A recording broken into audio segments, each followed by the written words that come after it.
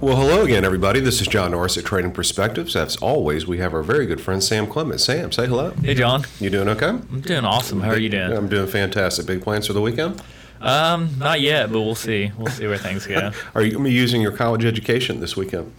Maybe. Oh, really? What do you? I don't know. That's why I said I don't know what I'm doing this weekend. But I probably will not be using my college or graduate education this weekend, as I maybe do some pressure washing or something along those lines. there you go. I'll probably hit some golf balls one way or another. Well, that sounds pretty fun. Now, the reason why I'm bringing this up, and Sam, I think you know because of the topic that we've decided to discuss today, it's about the whole scandal that just won't go away in the media. Lori Loughlin, Felicity Huffman, and all the others, these people who have spent hundreds of thousands of dollars trying to bribe or otherwise coerce, put upon admissions counselors, I guess you would say, guidance counselors, to get their children into schools which they would not have gotten into otherwise. This is a whole new phenomenon, isn't it, John? No, it's not a whole new phenomenon, but Just tweaked a little bit. Just tweaked a little bit. And the reason why we want to talk about it today is this week we read an article. This article is about a month old. From a writer named Caitlin Flanagan. It was in The Atlantic. The Atlantic is generally a little bit more left-leaning, but I found this to be an absolutely fantastic article. It was good. Because primarily, really, I kind of identified with this individual. Because she started off by saying that she came from a good but not necessarily moneyed family, which implied that she knew the ins and outs and the comings and goings and the general standard operating procedures of wealthy people. She was just not wealthy necessarily herself. Right. And I identified with that, largely, due to my time in Baltimore, Maryland. When I was working up there, and I went to Wake Forest University, which has maybe increased a little bit in prestige since I went there, certainly. And much better than it going the other way. Without a doubt.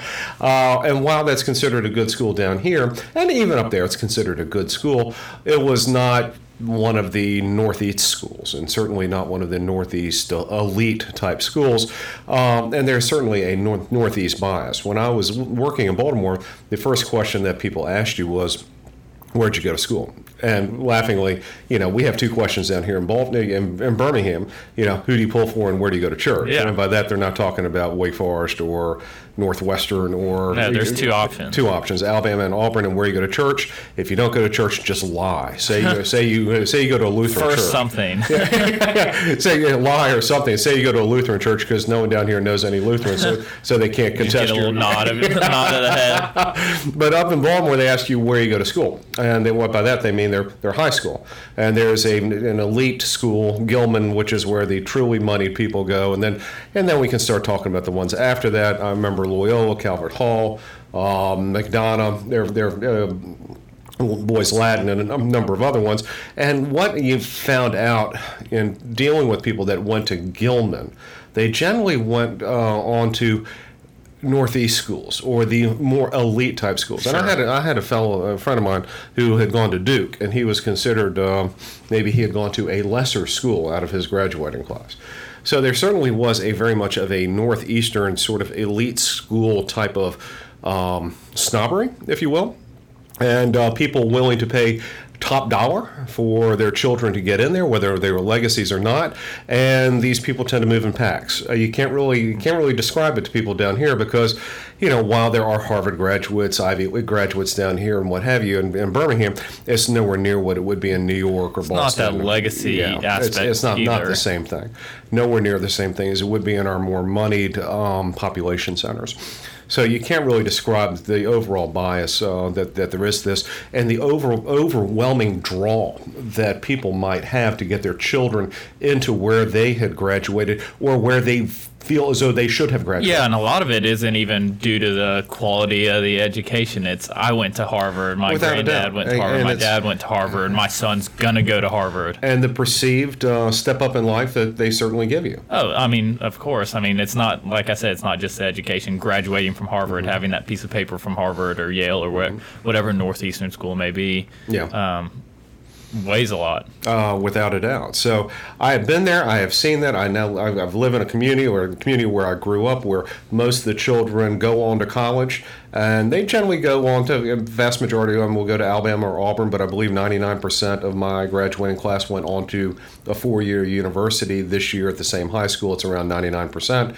Like I said, the vast majority or the majority will go to Alabama or Auburn or another large state school. With a few kind of intermittent kids going to maybe a few of the Ivy League schools, going out to Stanford, Northwestern. You'll see a whole bunch go to places like Sewanee, Rhodes, Furman, that type of stuff. So, I see it in my neighborhood, people willing to shell out big wampum for their kids to get tutors to take the SAT and the ACT, and just the overwhelming process of all of it, getting your children into college. So much so, just based on my experiences in life, Sam, and I'm a little bit older than you are. Just a few years.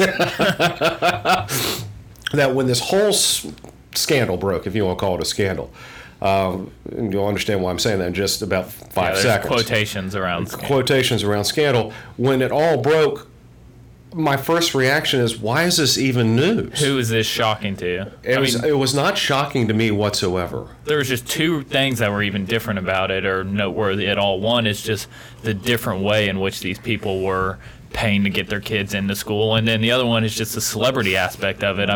This would not have been a story if it was just some rich person doing this for the most part. It's the fact that it involves some celebrities and kind of became this big Hollywood type problem.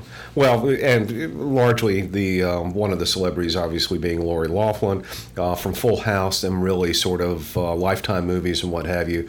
Very pretty woman. There's just no way around it. And she seems very likable, very down to earth. Seems like the kind of the quintessential all-American girl next door, just a little bit prettier than the all-American girl that lives next door. So that's what kind of, I think, took the headline from to, oh my gosh, this is kind of shocking. Even America's sweetheart is engaged in this very boorish behavior and truly defrauding people. Right. They're taking away, especially it's not just the academic side of it. They were using the athletic side of it to take away genuine athletic scholarships and spots on teams for people. And the reason why I didn't necessarily think that it was newsworthy, or certainly not newsworthy to the degree that it has become, is the fact that wealthy people have always been gaming the system in some form or fashion. And by wealthy, I'm not talking about top 10%. I'm talking about the top 1%. Yeah, they're getting into schools. They're getting into the school by hook or crook.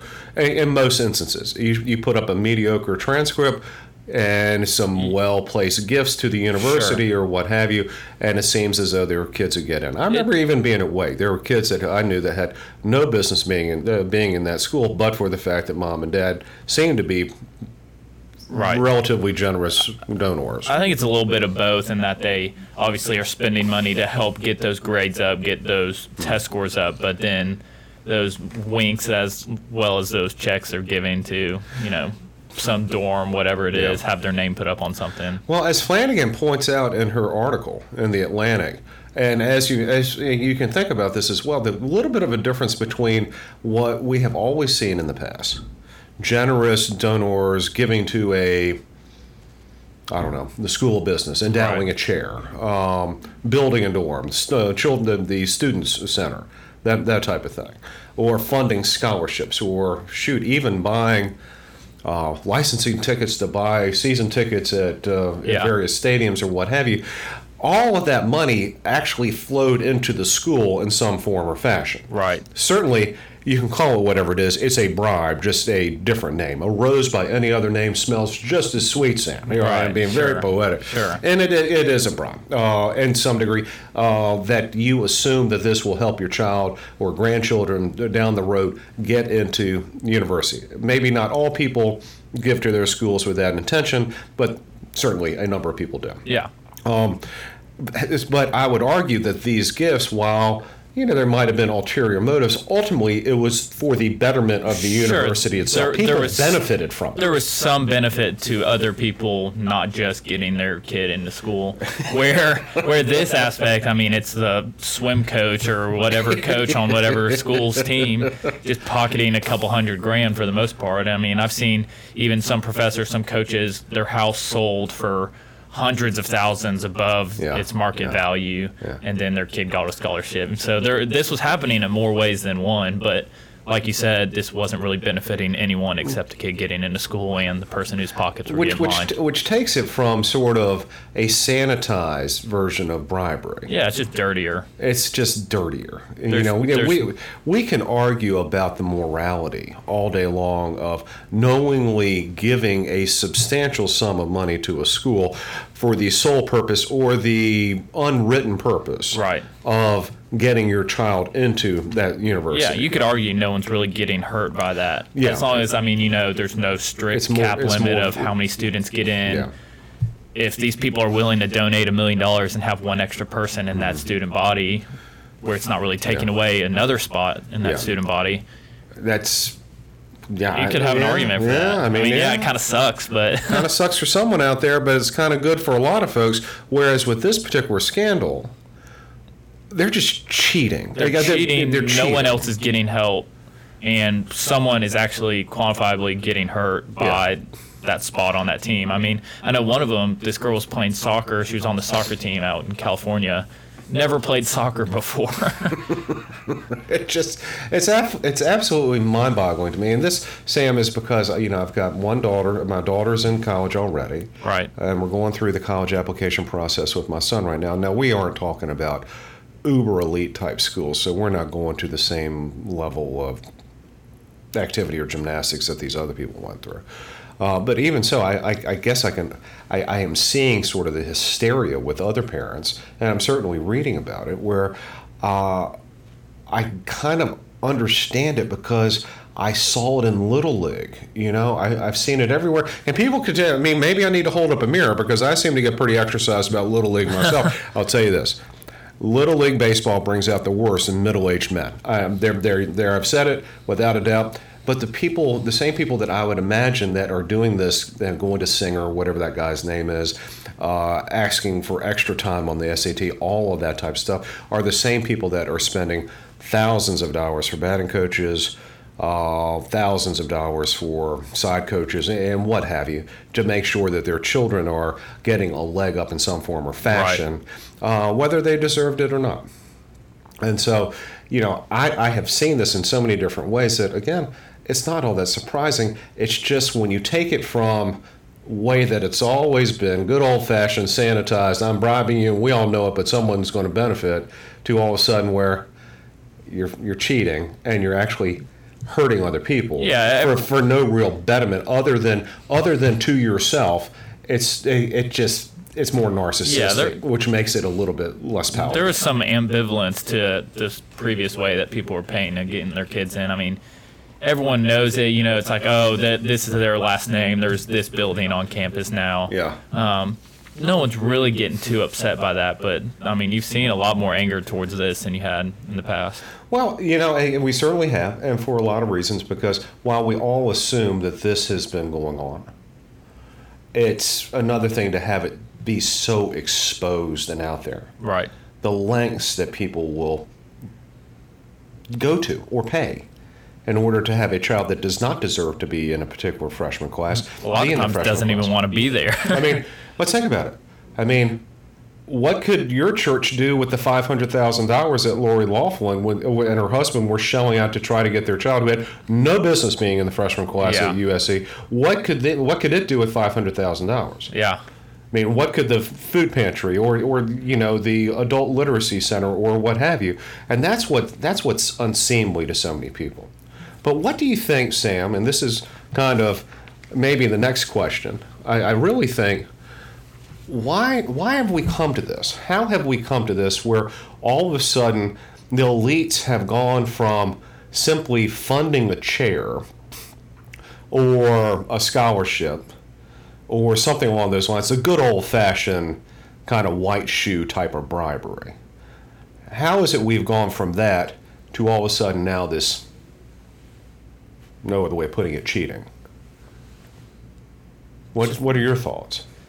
I mean, that's a pretty heavy question, I feel like. Yeah. I mean, we've just seen so much change in society recently. I mean, so much. I mean, people have to get their kids into these schools. People have to have their legacy go on through their kids and these next generations.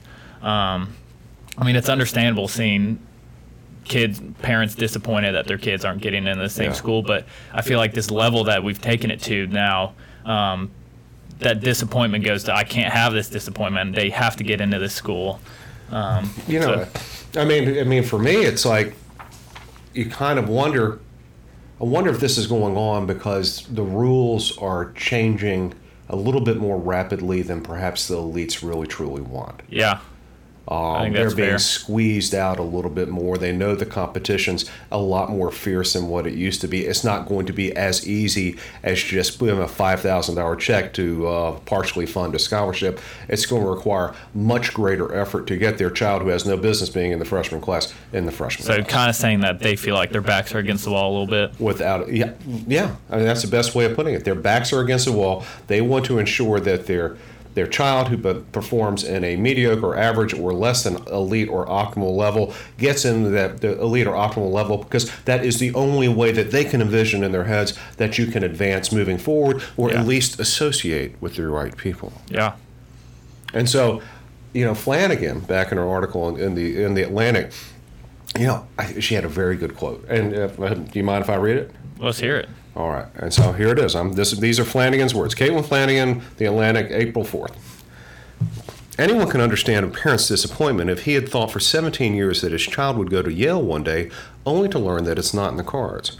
But what accounted for the intensity of emotion these parents expressed, their sense of a profound loss of rage at being robbed of what they believed was rightfully theirs?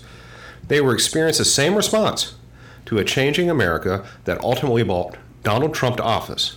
White displacement, and a revised social contract. The collapse of manufacturing jobs has been to poor whites what the elite college admissions crunch has been to wealthy ones. A smaller and smaller slice of the pie for people who are used to having the fattest piece of all. Man, I mean, Flanagan's kind of dropping the mic after that one. Was that the last quote in the article? It wasn't, but it was one of the, close to the end of it. Yeah, wrapping it up. And when I read that, I was like, wow. I mean, that really that cuts through a lot of the garbage and kind of gets down to it. It's when people are doing this type of stuff, it's a sense of desperation. Yeah.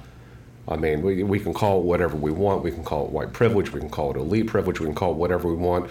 Recent story of a Chinese family, very wealthy, paying $6.5 million to get into Stanford. So while she's focusing on white privilege, I'm going to call it almost elite privilege. Yeah, I would say it's more based on monetary amount. And again, it just so happens that whites control most of the wealth in the country, but even so, it's not just the property of white people. And to that end, in 2017, for the first time in the college's history, the university's history, Harvard's freshman class was not majority white. I didn't know that. And they made much hullabaloo about it. Obviously, a lot of Asian students, but it was the first time in the nation's history, from what I read this somewhere, that Harvard's freshman class was not majority white. So you can imagine the shivers that sends down the spines of all the Northeastern elite people, that for them, the only way to success is through gaming the elite college admissions process. Yeah. So I'd say this is probably kind of a good thing, this scandal coming more into the light. It's good and bad. I would say it's mostly good, though. It's bad in the fact that you do learn that this stuff is going on, and it kind of makes you a little bit sour. Yeah. And so that's the bad aspect. It's hard not to be a little sour towards that. It's really hard not to be. So with that, I mean, we're kind of running out of time here today. Actually, I think we've run out of time. But we didn't really trade any perspectives, but it's a topic that I wanted to bring up and maybe flesh out a little bit. I'm not sure if we have a bunch of differing opinions, other than the fact that, I think we're seeing this because it's always kind of gone on, but not to the histrionics that we have now. It's desperation. It's more of a desperation because, as Flanagan said, and I'm going to repeat it one more time, the collapse of manufacturing jobs has been to poor whites what the elite college admissions crunch has been to wealthy ones. A smaller and smaller slice of pie for people who are used to having the fattest piece of all. I think that's incredibly insightful. Yeah. Incredibly insightful. It's a good way to look at it. And who knows? Maybe there'll be a change in this process, and maybe we'll get to a point where the playing field is flatter and more even for all. Be hard to argue that's not a good thing. Well, that's kind of what this country is founded upon. Yep. So with that, we're not trading perspectives today, but as always, thank you so much for listening. We love to hear from you all. So if you have any questions or comments, please let us know. You can always send us an email to tradingperspectives@oakworthcapital.com, or you can leave us a review on the podcast outlet of your choice. If you're interested in hearing more or reading more of what we have to say or think, you can check out our blog, Common Sense, underneath the Thought Leadership tab at oakworthcapital.com. Sam, you have anything else? That's all I got. That's all I've got today. Y'all take care.